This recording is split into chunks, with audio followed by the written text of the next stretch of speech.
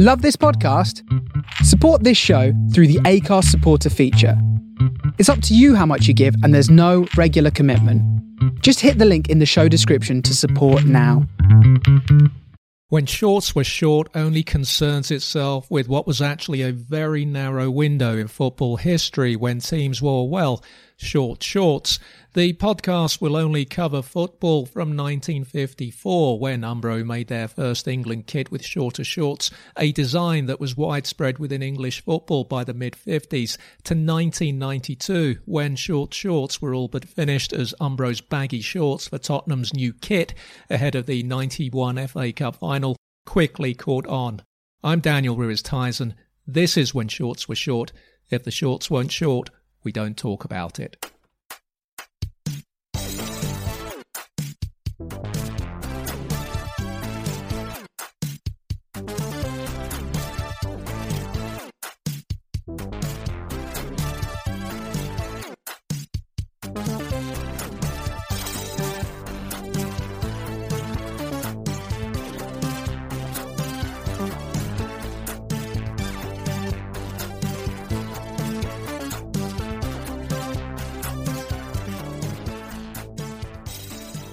This week, the second half of our two-parter with Bob Wilson. Plenty of ground covered in this one, with Bob now established as Arsenal's new number one keeper from the late 60s onwards.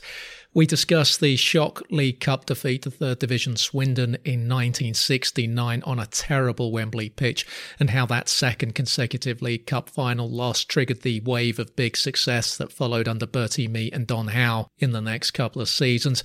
Bob also tells us about Liverpool boss Bill Shankly singling him out for mind games on the eve of the 71 FA Cup final. We also look at Bob finally playing for his beloved Scotland in the early 70s, the early end to his career through injury, the switch to TV and the launch of Football Focus, the match of the day years with the one and only Jimmy Hill, coaching the great Pat Jennings at Arsenal as Bob pioneered the goalkeeping coaching that's now a big part of the British game, the shock move to ITV, and the sad loss of his daughter that led to the creation of the Willow Foundation, the only national charity working with seriously ill young adults aged 16 to 40. Here's Bob Wilson.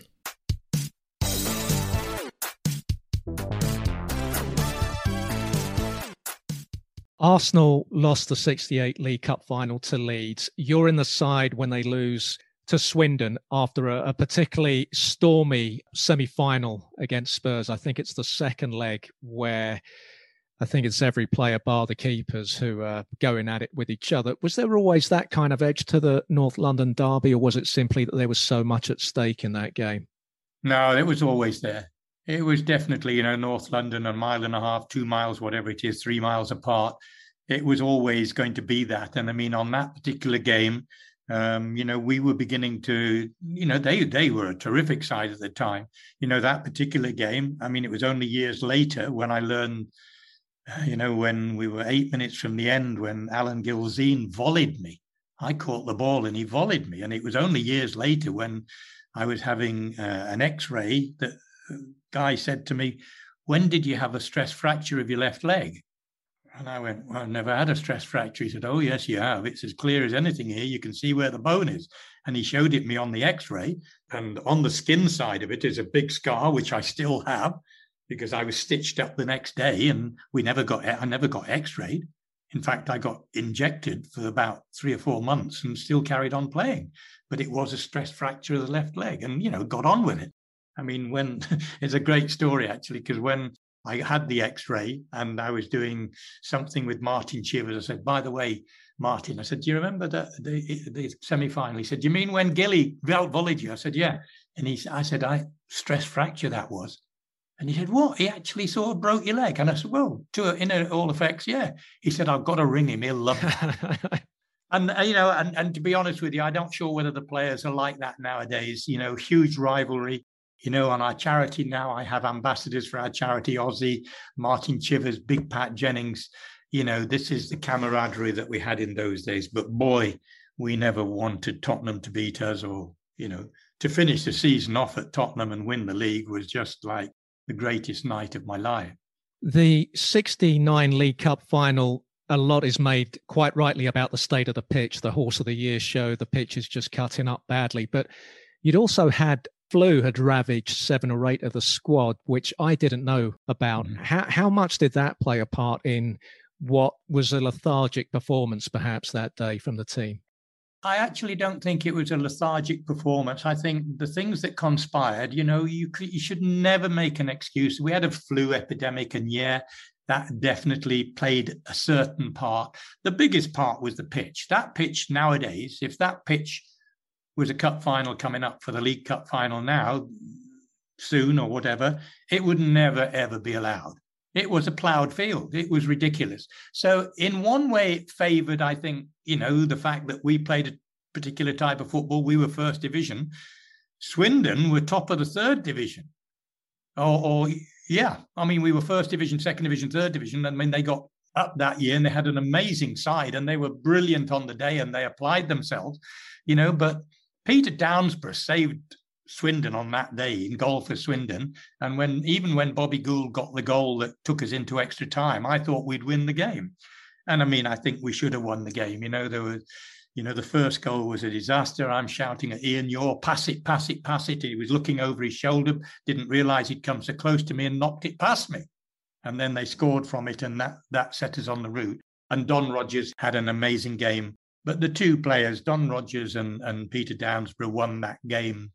They were the stars of that, and good luck to them. The headlines were a nightmare.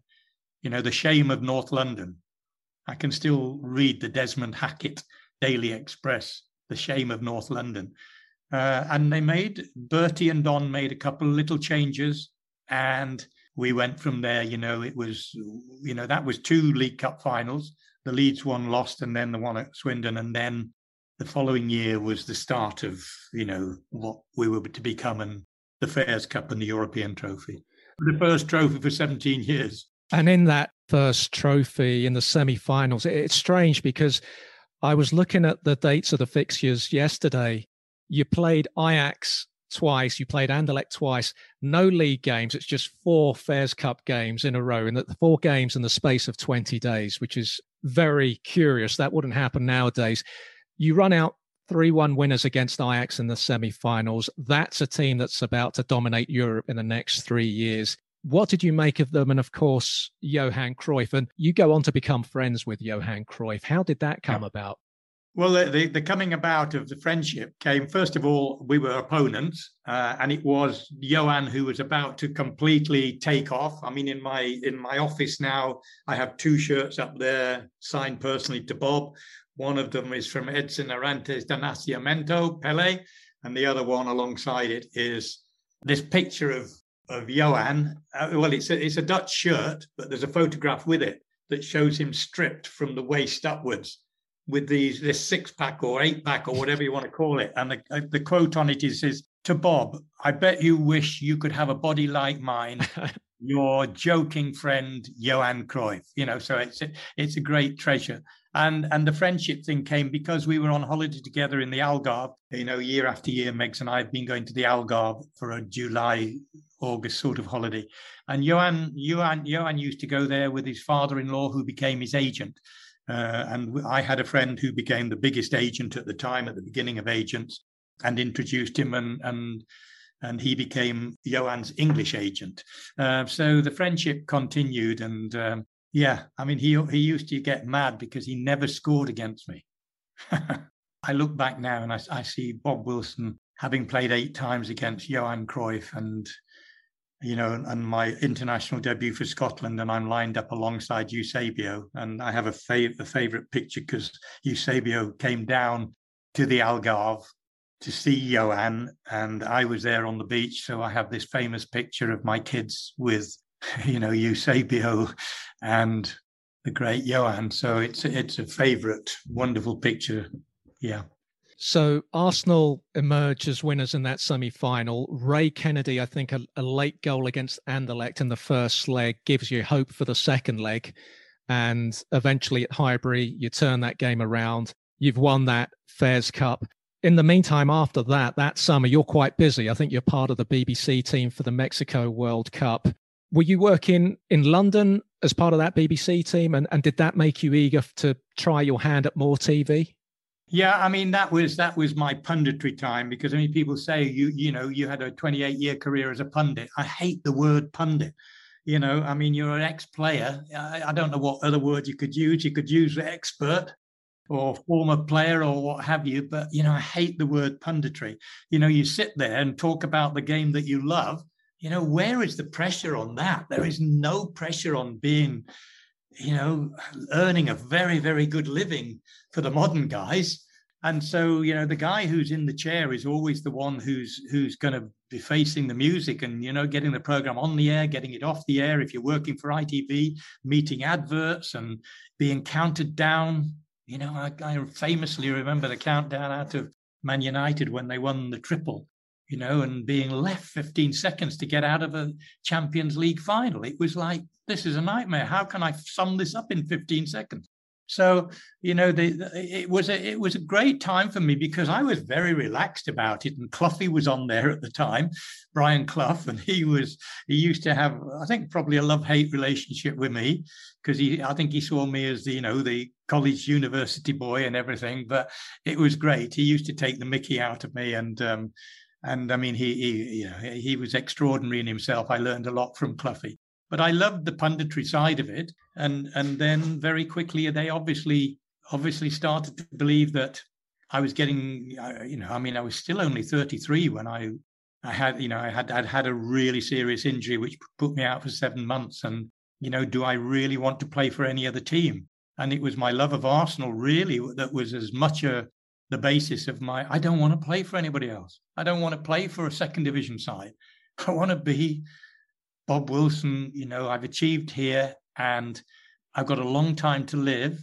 And it was also, it wasn't a selfish thought. It was the brain telling me that, look, I could maybe have a career on the box, on the television, because they were already hinting, look, Bob, we're thinking about, when you finish, we're thinking of you becoming the first player to be a presenter, not just a Football Focus, but, all the times I did Grandstand, I'm the only footballer to ever present Grandstand 4.5, 5 hours without a script.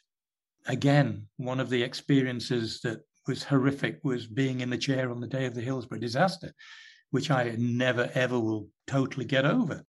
So there is a part of me that's very proud of that, rather than just being the presenter of, with autocue and everything. Grandstand was the ultimate test for anybody presenting, that you have all that time.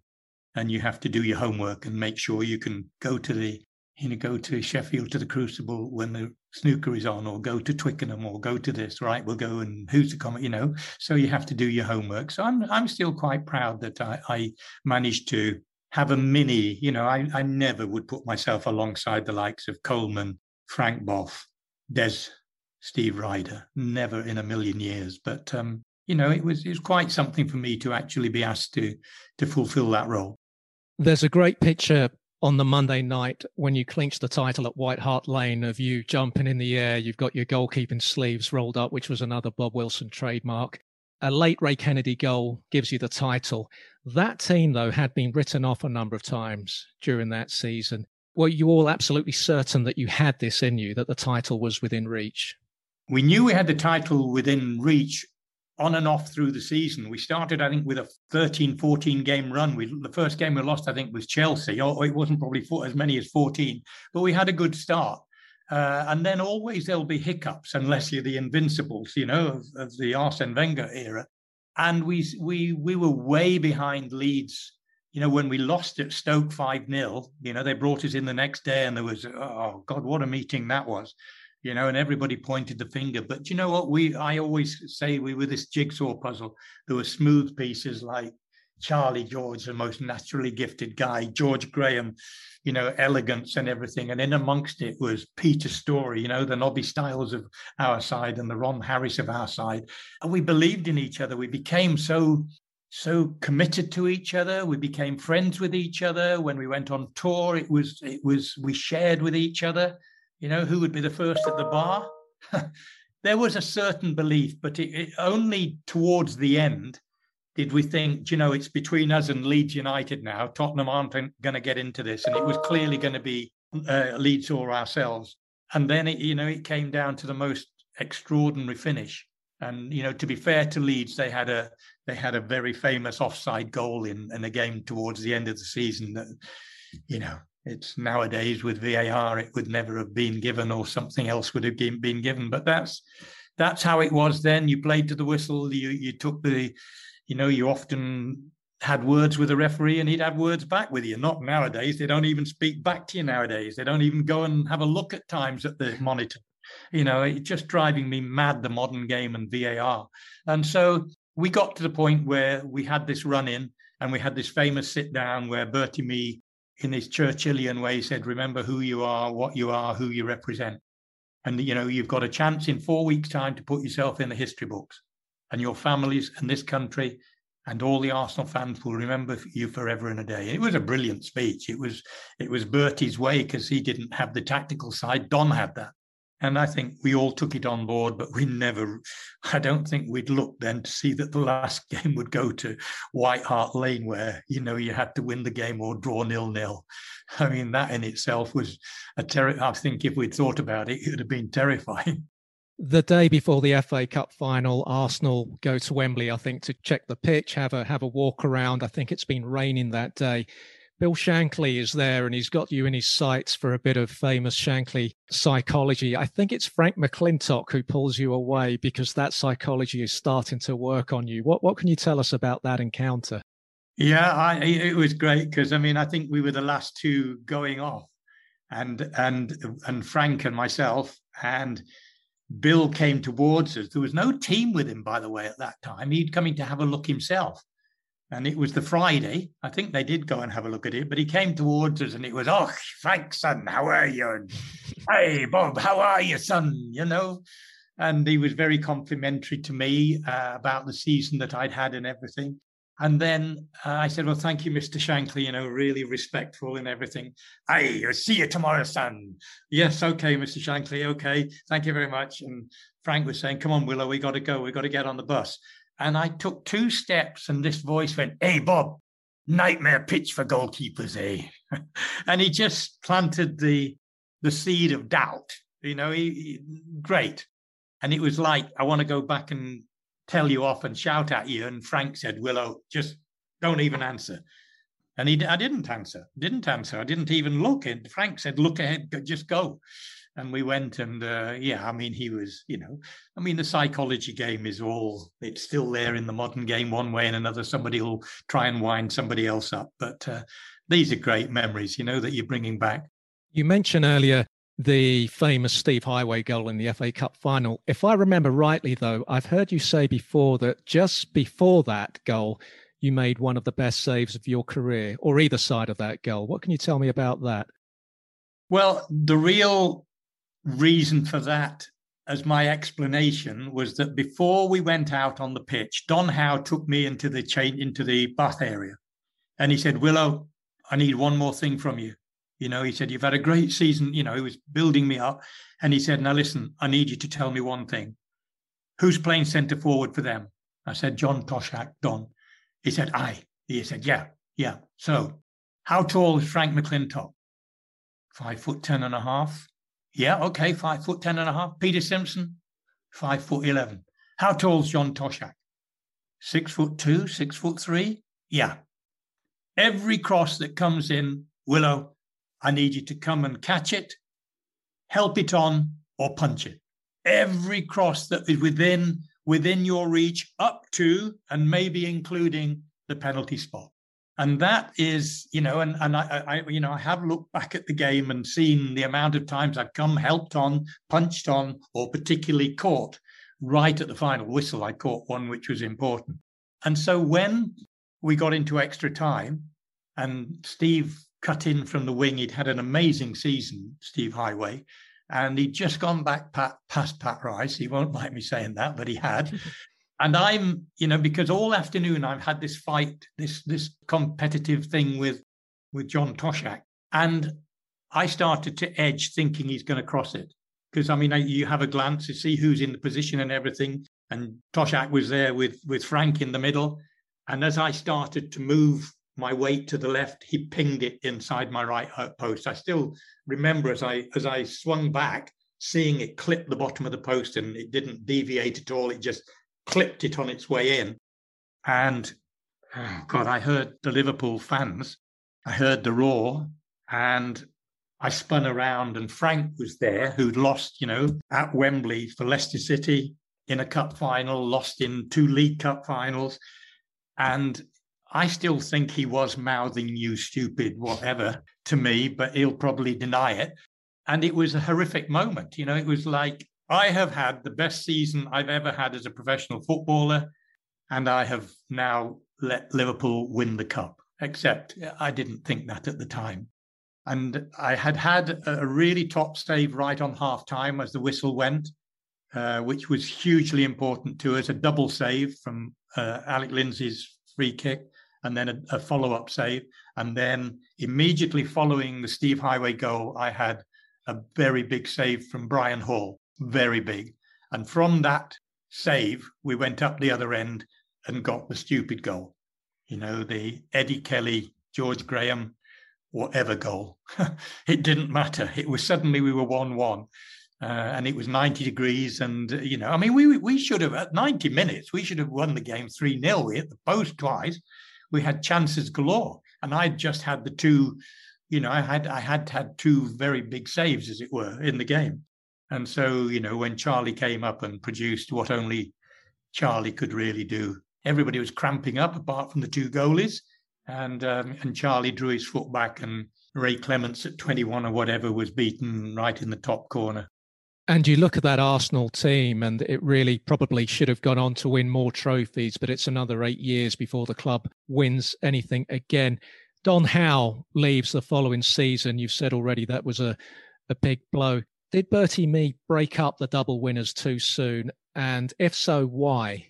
Well, yeah, I never looked on it on that. Obviously, I looked upon the Don thing as being disastrous. In this modern day, you just give the guy the money that he wanted. The game is all about money nowadays. You only have to see who won winter trophies other than the Leicester incredible season. It's obvious that you need a sheikh or an oligarch backing you. But back then, Don made his decision and went. And okay, we didn't do well in the league at all the following season, which you could have a reaction to, but we got to the cup final again. I missed that cup final through injury, and the following season we finished second in the league. So, a lot of people say about breaking it up too early. I don't see it like that at all. I don't really see it like that, to sustain it, to be at the top. Nowadays, it's much easier because you just go out and buy the next, whoever you want to go and buy at the top level of the game, and the certain clubs who have the oligarchs and people who are backing them. But I didn't see it like that at all. I thought we were competitive, and certainly having lost the final against Leeds, the one that I had to sit out on the following year, we finished second. We were runners up in the what is now the Premier League, or the First Division as it was. The knee injury that you get against Stoke in the 72 semi-final, is that the beginning of the end for you, for your goalkeeping career? I didn't think it at the time. I didn't obviously think it at the time. I was by this time, by the way, I was doing a weekly pull-togethers on TK or VT at the BBC on players and tactics and things. So I was already, still keeping in touch with the Beeb, because they were the ones who were after me. I knew I had a serious injury because I had so many setbacks on it. And I ruptured everything in the knee, ACL, cartilage, a lot. And I'm afraid the operation was not, I know now I have a grandson who has done ACL, MCL, cartilage, the lot as a 15-year-old. And I know he's out of the game for a year. And at that time, when I don't think probably you got the treatment as you do and can now, and the expertise and everything else that goes into those serious operations now. I knew I was in trouble, and it took me 7 months to get back to playing. But, I had to change my takeoff foot. My natural takeoff foot was left foot. And that knee now is a bent knee permanently. I walk a little bit like Douglas Bader nowadays, but I'm getting old. And, it's never recovered. But I played for another 2 seasons, and, I never got picked for Scotland again, but that was because Tommy Docherty moved on.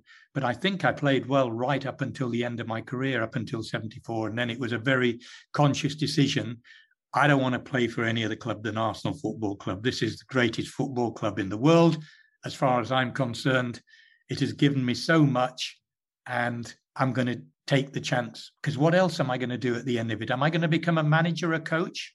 I did, by the way, come very close to that on 2 occasions. Yeah. But anyway, I made my decision, and to this day, I have a real problem with my left knee.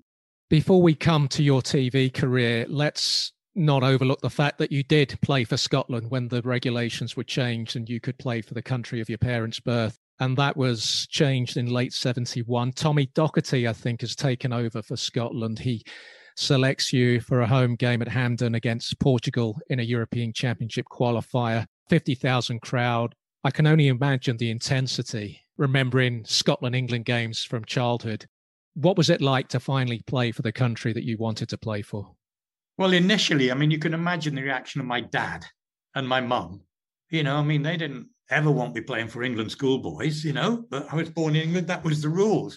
So, it was just, for them, I think it was overwhelming. The Scottish press gave me a real hard time. They might deny it now, but there is no doubt there was, the Sassenach. Is he a Sassenach, they hadn't looked in. My Uncle John, which is my mum's brother, was Sir John Muir Primrose. And he sent a very famous letter to the Scotsman at the time that there was all this furore, as it were, about, is he Scottish? What's all this about? It wasn't about, maybe he's the best Scottish goalie there is at the moment. He's a great choice for us at the moment, as I was looking on it. And they gave me a really hard time. And my Uncle John sent this thing in, giving my dad's career in the Highland Light Infantry, talking about our great uncle who was chairman of Rangers and had actually opened Hampden Park, the ground in which I was going to play in. He opened it in 1901, and there was I going to play in it. And, it took my Uncle John to sort of say, hang on a minute, don't be so brutal. And okay, I was the first English-born player to play. And it was quite testing in many ways. I mean, you imagine I flew up. Thankfully, I had George Graham alongside with me making a debut. And we got off the plane and we get on the coach with Tommy. Tommy's all over you. I mean, the character and personality was all over you. And I'm looking at the guys, Billy Bremner and all the guys on the coach when George and I got off the plane to go to our hotel the day before the game or 2 days before the game. And all I can hear is what my mum and dad, hi, hello, hi, And I mean, like an idiot, I think I came up with a Scottish word. Do you ken, instead of do you know, do you ken, which is ridiculous now when I think I did it. So it was really hard, and it was only the Hampden Park crowd that lifted my spirits. I mean, in the tunnel, it was like, my wife came up with my mum wearing their tammies and everything. My dad, again, too terrified to come up, stayed at home, and they came up and watched the game. And I was in the tunnel and I looked to my right and there's Eusebio. And it was, how the hell have I got here? How the hell has this Loughborough University boy got to where I've got to? And it was a little bit scary, but I had a good, solid game, had a really good save from a free kick, very spectacular. But the thing that made it was when I ran to my goal, the Scottish fans all were shouting my name and applauding. They'd taken no notice of the local press, as it were. It was wonderful. And George and I, we played the game. We rushed to the station, got on the overnight sleeper, back to London, training the next day, crazy. There's one more cap against the Dutch. And I think by the time you return from injury, Willie Ormond has taken over and he's not too keen on selecting either Southern-based players or players who were born outside of Scotland. And your chances, unfortunately, of playing in the 74 World Cup are gone. Let's move on to your TV career, because for my generation, Football Focus means Bob Wilson. And you presented the show for 20 years. You didn't miss a single edition. Over on ITV, your great friend Brian Moore, and then later Ian St. John and Jimmy Greaves, they front on the ball. In the early days of Football Focus, you'd meet up with Brian Moore, I think, and you'd debate the merits, the strengths of each other's programs. Why do guys like me remember these programs so fondly? I think the timing that they came on, I mean, initially at one time we were on at the same time, and that became, I mean, the compliment I take out of that is that they moved their time, because we still, the Beeb, no adverts and everything, we still had bigger figures. You know, it's a little bit like breakfast news now, you know, even with Piers Morgan when he was on it. So, you know, the Beeb we still had good figures. Total contrast in the sort of the two programs that were there. We were obviously a little bit more serious. I would have guests occasionally or regularly, but it would be about what was happening in the game and me going out and filming during the week at Anfield, up at Liverpool or wherever, Manchester, all around the country.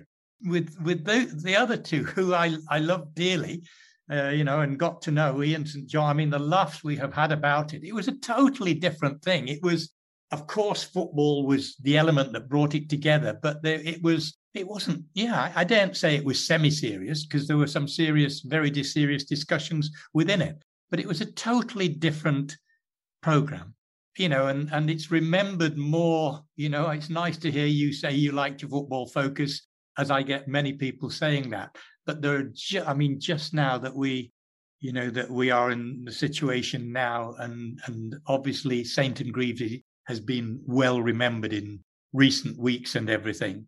It's because, you know, it was they delivered with a smile on my face. I couldn't come on the air, even if I had a guest, and spent the whole of the program laughing. You were telling me before we started recording the interview that it was John Motson's idea to change the title from Football Preview, which is what the show, the forerunner, was called under your predecessor, Sam Leach, who persuaded you to join the BBC. It was John Motson's idea to give it a different name. It definitely was, yeah. You know, we were there. I don't think Alan Hart, the editor of Grandstand, was in on this conversation, but there was the guy who was the editor of the programme of Football Focus, slotted into Grandstand, was a lad called Bob Abrahams. I mean, such a great guy, so amazing for me. I mean, I think at first he didn't think I had what it took to be a presenter, but very quickly said, you know, well, you're improving quickly. You know, people are taking to you, you're okay and everything. And we sat in this meeting and talked about Sam Leach's time, and, you know, what else can we do within this program? Is it going to have a different look totally or whatever? And Motti suddenly said, it needs to be changed. It's no longer Sam Leach's Football Preview. And he came straight up with it. I mean, typical of Motti.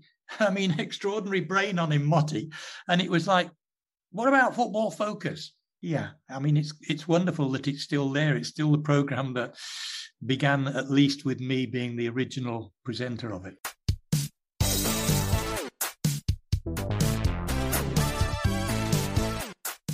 Still to come on When Shorts Were Short. And my first words were, listen, Pat, it's great to see you. This is brilliant for Arsenal.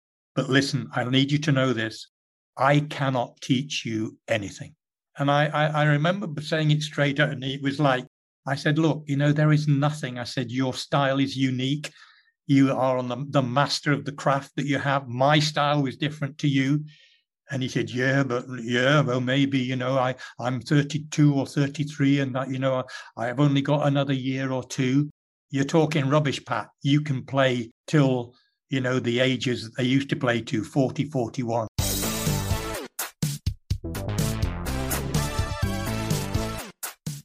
Thank you for downloading When Shorts Were Short. You might be interested in supporting the show's Patreon page. Supporters will get each new episode a fortnight early, as well as bonus episodes exclusive to patrons. Show your support for the podcast at patreon.com/Shorts Were Short. Your support for the podcast is appreciated. If the shorts weren't short, we don't talk about it.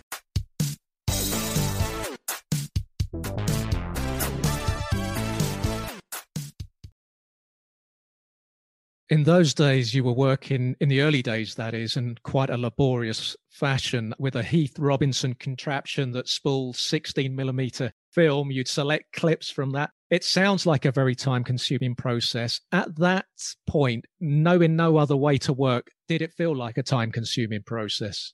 Absolutely, 100%. And, you know, I knew I had a long way to go. I mean, but people were giving me encouraging remarks. I mean, I can't tell you some of the things, but, even the greatest presenters have moments when the mind goes dead. And I had a 1-minute match report early on where things went out my head, and it was just, I've never looked at it back. But that happened to Des Lynam, in a World Cup. And it said, that happens when you're live television. And so it was learning on your feet, learning fast. To their eternal credit, the BBC stuck with me. And there obviously was an improvement. David Coleman was absolutely instrumental in always saying, Bob, you can do this. You can do this. You do this. And he gave me a few guidelines as well. And so I owe a huge debt to whether it be the original presenters who were masters of their trade, as it were. And ultimately, I felt very comfortable, really, really comfortable. And they obviously felt comfortable because they said, we're doing Sunday Grandstand, so we're going to want you regularly doing Sunday Grandstand. And then when Des was sent off, or whoever it might be, on a Saturday, Bob, you're doing the World Snooker this Saturday, So suddenly I became obviously a lot more confident. For them to stick with me for 20 years, it became quite a sad aspect of leaving, but it obviously boiled down to the usual, who is going to present this and who is going to present that. You were part of Match of the Day during what I regard as its golden period, working with Jimmy Hill. So much of the TV, the way it's presented, the way it's analysed that we see on TV these days can be traced back to so many of his innovations. Whether it was on television in terms of the way football was covered, or just in football, the 3 points for a win, all-seater stadiums. The man was an extraordinary innovator, always churning out new ideas. For me, and I might be in a minority here, but what I liked about Match of the Day before the Premier League was you'd get 2 games. In later years, it was 3 games. The highlights were what they would now call extended highlights. Now it feels to me more like clips. If I was 8, 9 years old and that was my first exposure to football, I'm not sure I'd know what was going on. It all seems every clip is a chance, a goal or goal mouth action. Whereas you watch the old Match of the Days from the 60s, 70s, 80s, the highlights are beautifully paced. You're getting 20 minutes. You're still getting the analysis, but it's really about the football. I miss that. I know that it's competing now with live football, but for me, you will never better what Match of the Day used to be and what the big match used to be in those days in terms of highlight packages. Yeah, I think you were of a certain era. So, yes. Without, the youngsters now will have been brought up on a different sort of era. So, I understand what you're saying. I loved working with Jim anyway. Such an unbelievable character. And he never knew. He never checked his autocue, for instance. You probably have seen the famous one where, yes, I spotted it coming through and thought, come on, Jim, you can't get this wrong. And it was about putting your clocks back. And the autocue had missed the L out of clocks. And I thought, no, Jim, you can't get this wrong. And he just came out with it. Don't forget to put your clocks back, and it was, and then he realized what he'd said and went, oh, but then came, dun, dun, dun, dun, dun, dun, and then the music came up. So he never had a chance to correct it, but he was, he could be hilarious, Jimmy. We had the alarms go off one day and he said, what's that? And I said, it's the alarms, Jim. It's the fire alarms. What do you think we should do? And I said, well, I think we should get the hell out of here. The fire alarms, Jim. No. The nation needs us. No. It's just brilliant, At one point, Laurie McMenemy wants you to join Southampton. Was that as an assistant, a coach? Right throughout, to survive for 28 years, I'm still quite proud of. But, during the 20 years at the Beeb, there were moments when I wanted to leave for obvious reasons, a knife in the back for whatever, in the World Cups, giving me a position and a job, when I'm the presenter of Football Focus and on Match of the Day, being given roles that just were like, what are you talking about? And Laurie was a regular pundit, as it were, on the programs I presented and World Cup programs and all that sort of thing. And he knew I was unhappy. And he said, look, I know you're coaching the goalies at Arsenal in your spare time or after every morning, whatever you've done, the morning breakfast program or everything. And so he said, will you come down? And I went down. Megs and I went down, and it was to be his assistant. And then in the week that he was that I was making up my mind, Leeds United offered him the job. And then I said, look, I actually said to him, Leeds, if you go to Leeds, Laurie, I'll come. If you stay at Southampton, maybe not. I don't know why I said it or whatever. But anyway, he chose to stay at Southampton. So that ended that part. And there was another occasion again with Bobby Campbell, who wanted me to go as his assistant at Fulham. So, yeah, I mean, I've often thought, I would probably have been, it's probably best I stayed where I was. You hinted there at some disgruntlement at your role in one World Cup. I think it might be the 82 World Cup you're talking about. You were working as a roving reporter with the England team. You did, though, I would argue you ended up with the coup of that World Cup. You got an interview with Ossie Ardiles at a very sensitive time between the two countries. The Falklands conflict had just come to an end. Argentina had been knocked out of the World Cup by Brazil. And you managed to arrange an interview with Ossie Ardiles. And I think he tells you that when you arrive, not to speak a word of English, such as the strength of feeling there in the Argentinian camp. How difficult was it to arrange that interview? Oh, it was sort of, if you ran it on the television in a sort of a story, you'd say, oh, this is not true. You couldn't possibly have done this. But I mean, Ossie had become quite a friend, and he was incredible in first of all offering. And so, the fact that we went there and he just said, look, you can come into the front hall, you wait for me, do not have any cameraman with you. They've got to have come into the hotel separately. We went onto the roof of the hotel. It was just cloak and dagger stuff. And so, anyway, that's exactly what happened. The interview, it was an absolute coup at the time because it was Argentina getting knocked out of that World Cup. And it was sort of a huge plus for me. But there, again, set against that are all sorts of things where, I had got Kevin Keegan to agree to do something when he got an injury. And then when he came back, they chose somebody else to go and do the interview when Kevin had already said, look, I'll only do it with Bob. But it went ahead. So all that sort of thing is people make their decisions. And I at the time got very angry particularly on the Kevin Keegan one. And I went to Bobby Charlton's room because he was working for the Beeb and said, I'm off, I'm going home. So there were lots of phone calls and there was a bit of panic. And then I was told to see reason. And Bobby was one of the ones who said, look, you got a young family to think about. Your career's going really well. What are you doing? Just because, your ego tells you that you should be doing the interview that you should be doing. I agree with you 100%, but they've decided to have Tony Cubber on it.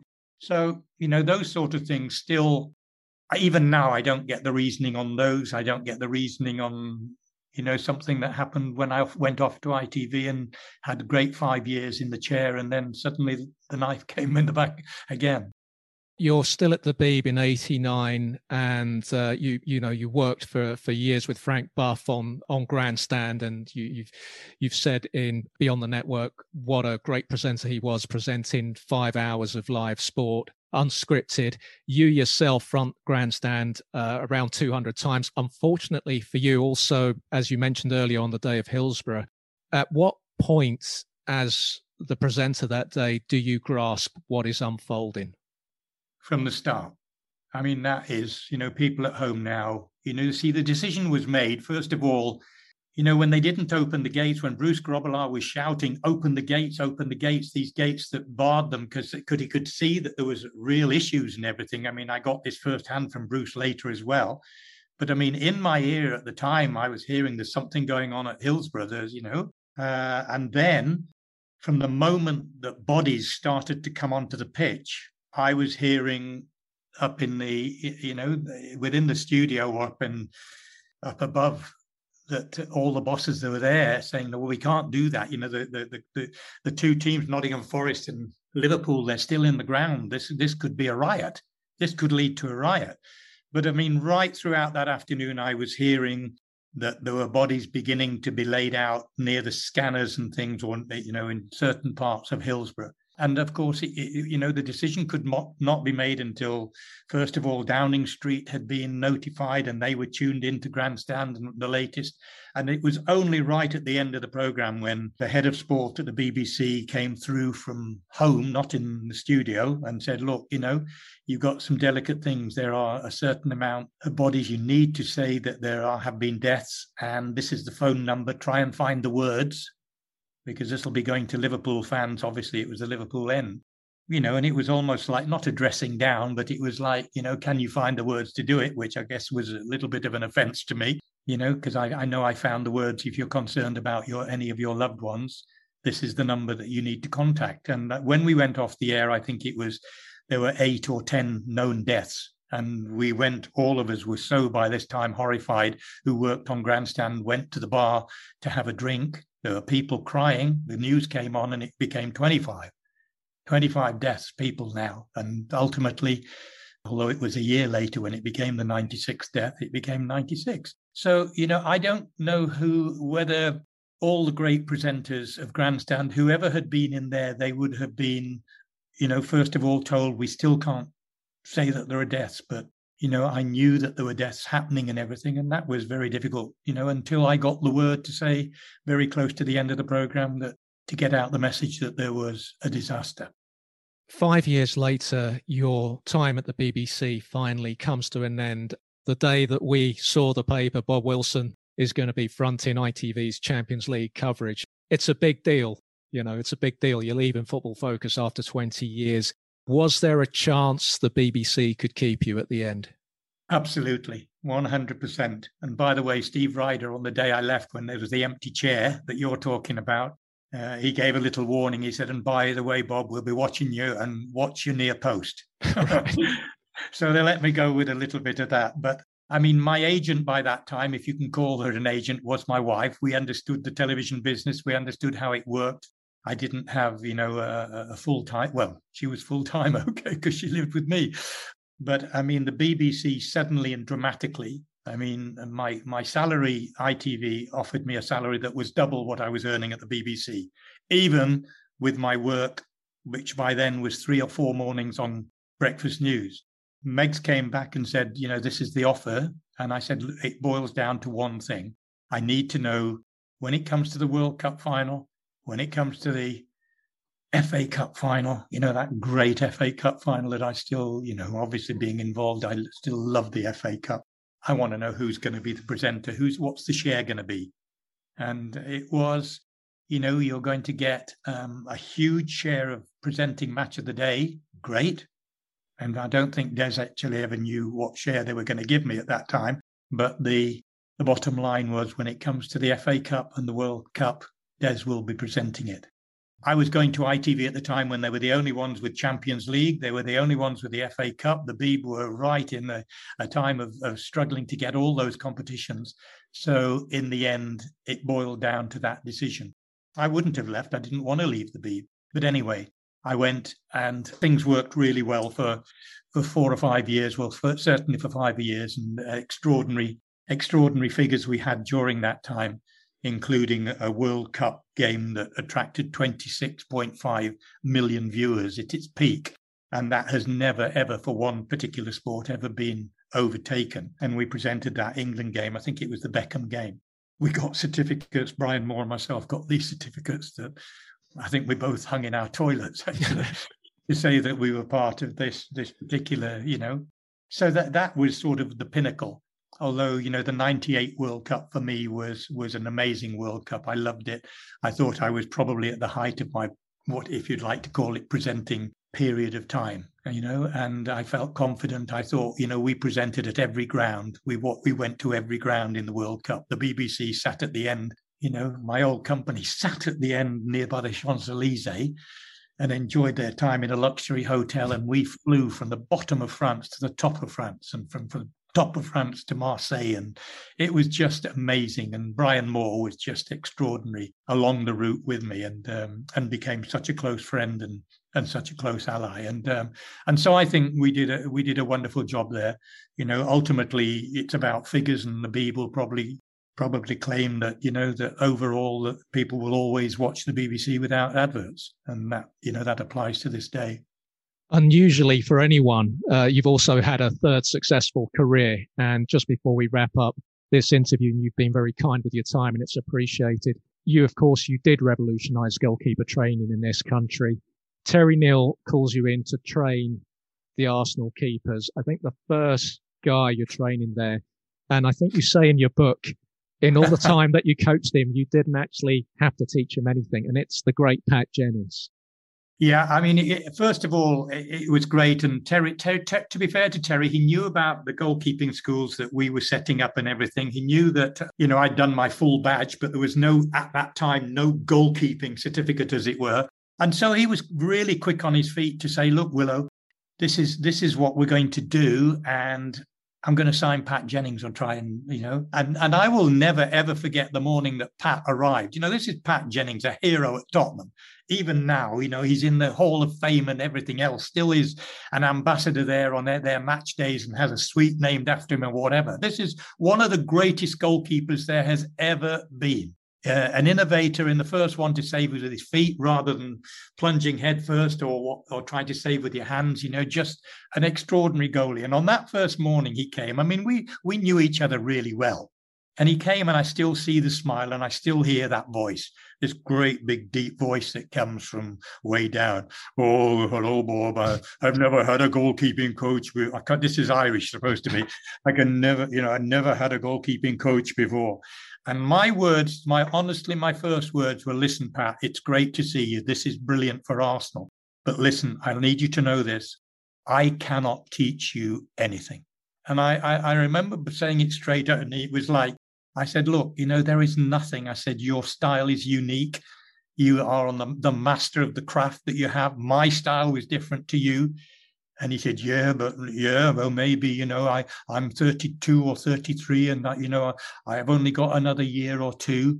You're talking rubbish, Pat. You can play till, the ages that they used to play to, 40, 41. And I mean, I think Pat will always say that my enthusiasm, I didn't teach him anything, by the way. I did coach him and got all the youngsters to learn from him and everything else. But I do think that the enthusiasm that I had for goalkeeping and the love of goalkeeping and the ability, if you still got it, and the same applied to John Lukic and to David Seaman particularly, Pat Jennings retired on his 41st birthday. And I feel that I played a part in getting him through to that. His last game, I think, was Northern Ireland against Brazil, I think it was, on his 41st birthday. He will always be one of my heroes and a very close friend and a wonderful supporter of our charity. Going on to the early 90s, David Seaman has arrived at Arsenal. I want to know, at this stage, the game is starting to change. You can't pass back to the keeper anymore. The balls are getting lighter, as you mentioned earlier. So how does Bob Wilson, the goalkeeping coach, who's never played under these conditions, you're also learning on the job, aren't you, really? I mean, that side of things is also new to you. How did that work for you? Well, to a degree, a save is still a save, even though you have to maybe modify it a little bit in whatever. I was still at an age where I could really smack the modern ball. That first day when we got the first set of balls, these are the balls they're going to play with this season. And they were so dramatically different. And I was getting David, if in goal at the time, I'm trying to think, well, Lukey was there, Lukey was there at the time as well. And we were smacking balls and they were going up, down, right, left and everything. And it was just a nightmare. And I mean, as regards the other aspects of the goalkeeping and all the sessions, they remained the same, I did sessions sort of all over the place because goalkeeping coaches were now beginning to grow up. And they remain the same. The things that I said to you about very early on, about the little session where I would get the goalies to turn. I would shout turn, which Dennis Bergkamp used to muck up every time he used to run behind the goal when I was coaching and shouting my turn. And the goalie would be facing that way and he'd shout in his Dutch accent, turn, Oh, nightmare. And so, the actual sessions then, it was adapting a little bit to the ball, but the actual basics of goalkeeping, I never, ever put on a goalkeeping session with my goalkeepers, wherever they might be, whoever they might be, without them going into a shower and change. They had to finish on a great save. And if it took 8, 10, 15 shots to produce that great save, I needed them psychologically to go in knowing that they were capable of winning a game for the side, for turning the game, for making the save that made the difference. So, it's different, but, there are certain differences, and certainly with the ball. And I mean, don't ever get me onto VAR, or don't get me onto playing out from the back, other than to say it's a nightmare, both of them.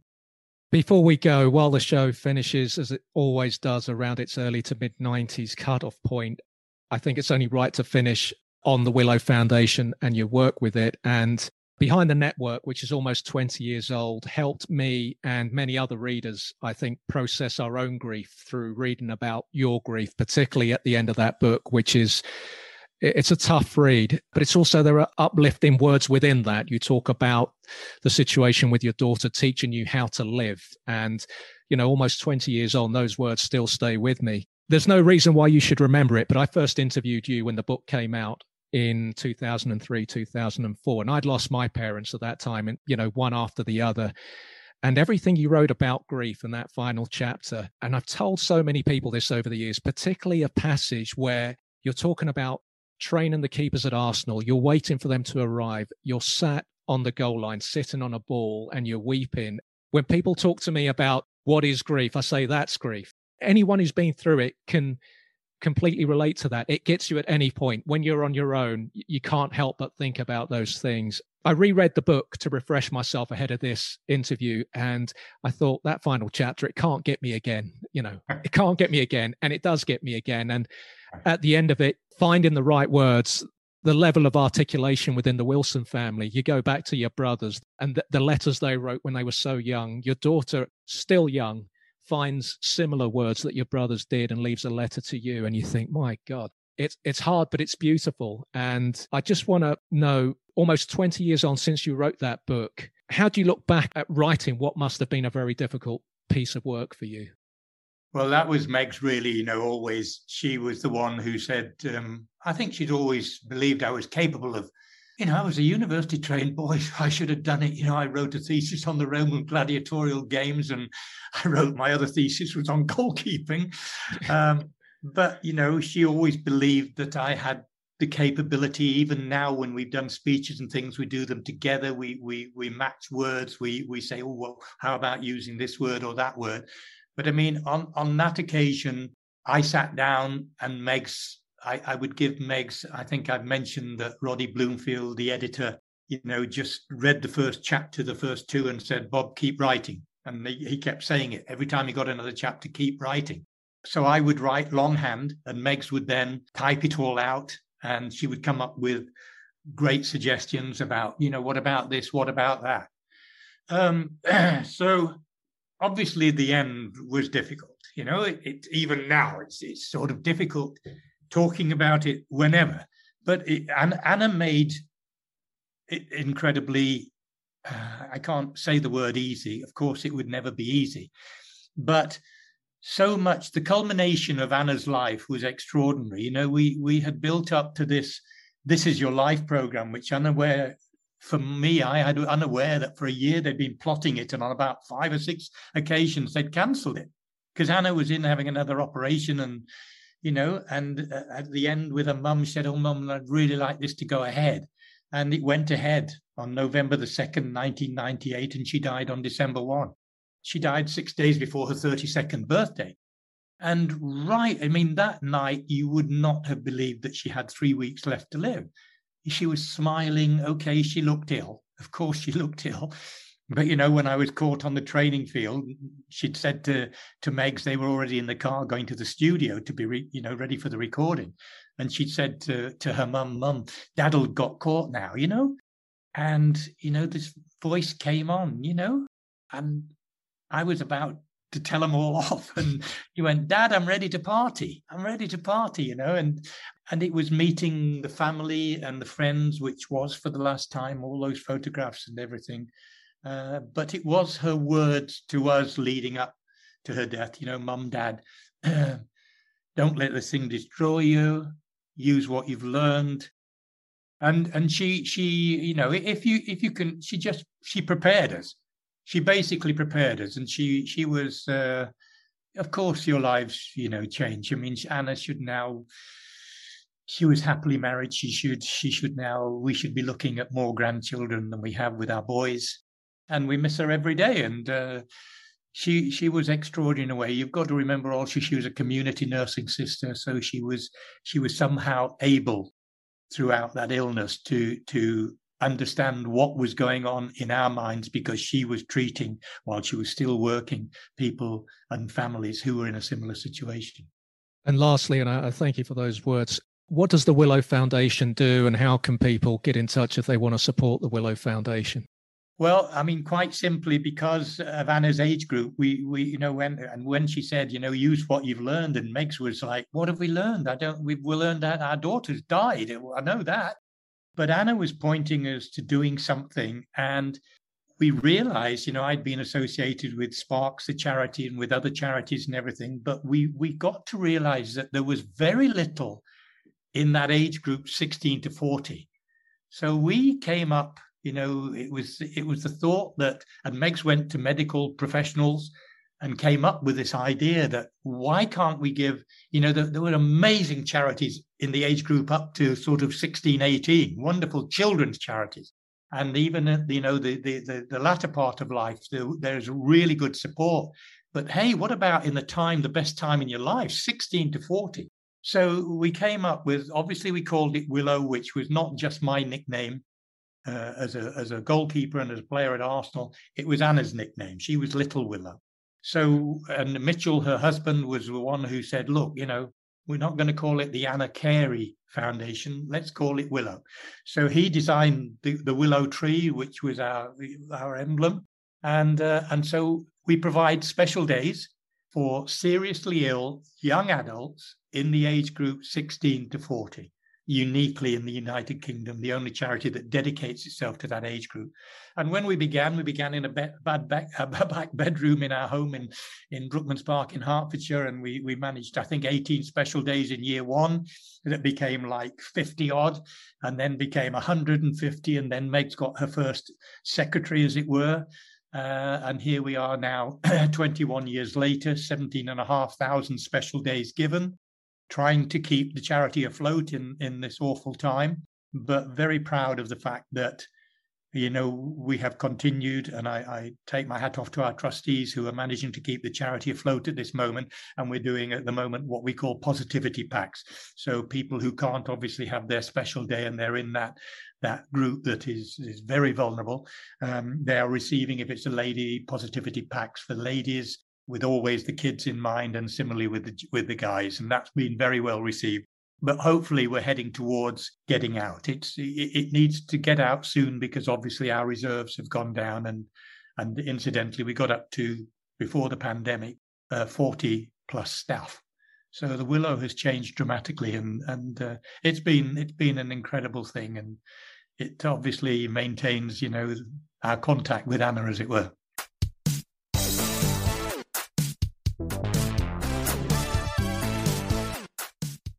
That was Bob Wilson. He was especially generous with his time. His wife had left for an appointment just as we started our Zoom call, and she'd returned 2 hours later, and we still hadn't finished. The Willow Foundation can be visited at willowfoundation.org.uk. I thank them for their time in helping to set up this interview, and I'll stick a link to the foundation in the show links, along with various links to Bob's football and TV career. As always, please do rate and review When Shorts Were Short on Apple Podcasts, even if that's not the podcast provider you use for subscribing. Apple Podcasts remains the all-important way for any show to grow. Thank you all for listening. The podcast can be followed on both Twitter and Instagram at Shorts Were Short, and facebook.com/Shorts Were Short. If you want to join the group page on there, please do. If you want to drop the show an email, you can get me shortswereshort@1607westegg.com. All my work can be found at danielruiztyson.com. The podcast can be supported at patreon.com/Shorts Were Short. Sign up for your season ticket there. Lots of content on the way.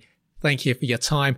The artwork is by Tom Hadfield. The music is 80s synth pop by Toto Cyberspace. I've been Daniel Ruiz-Tyson. This has been When Shorts Were Short. If the shorts weren't short, we don't talk about it.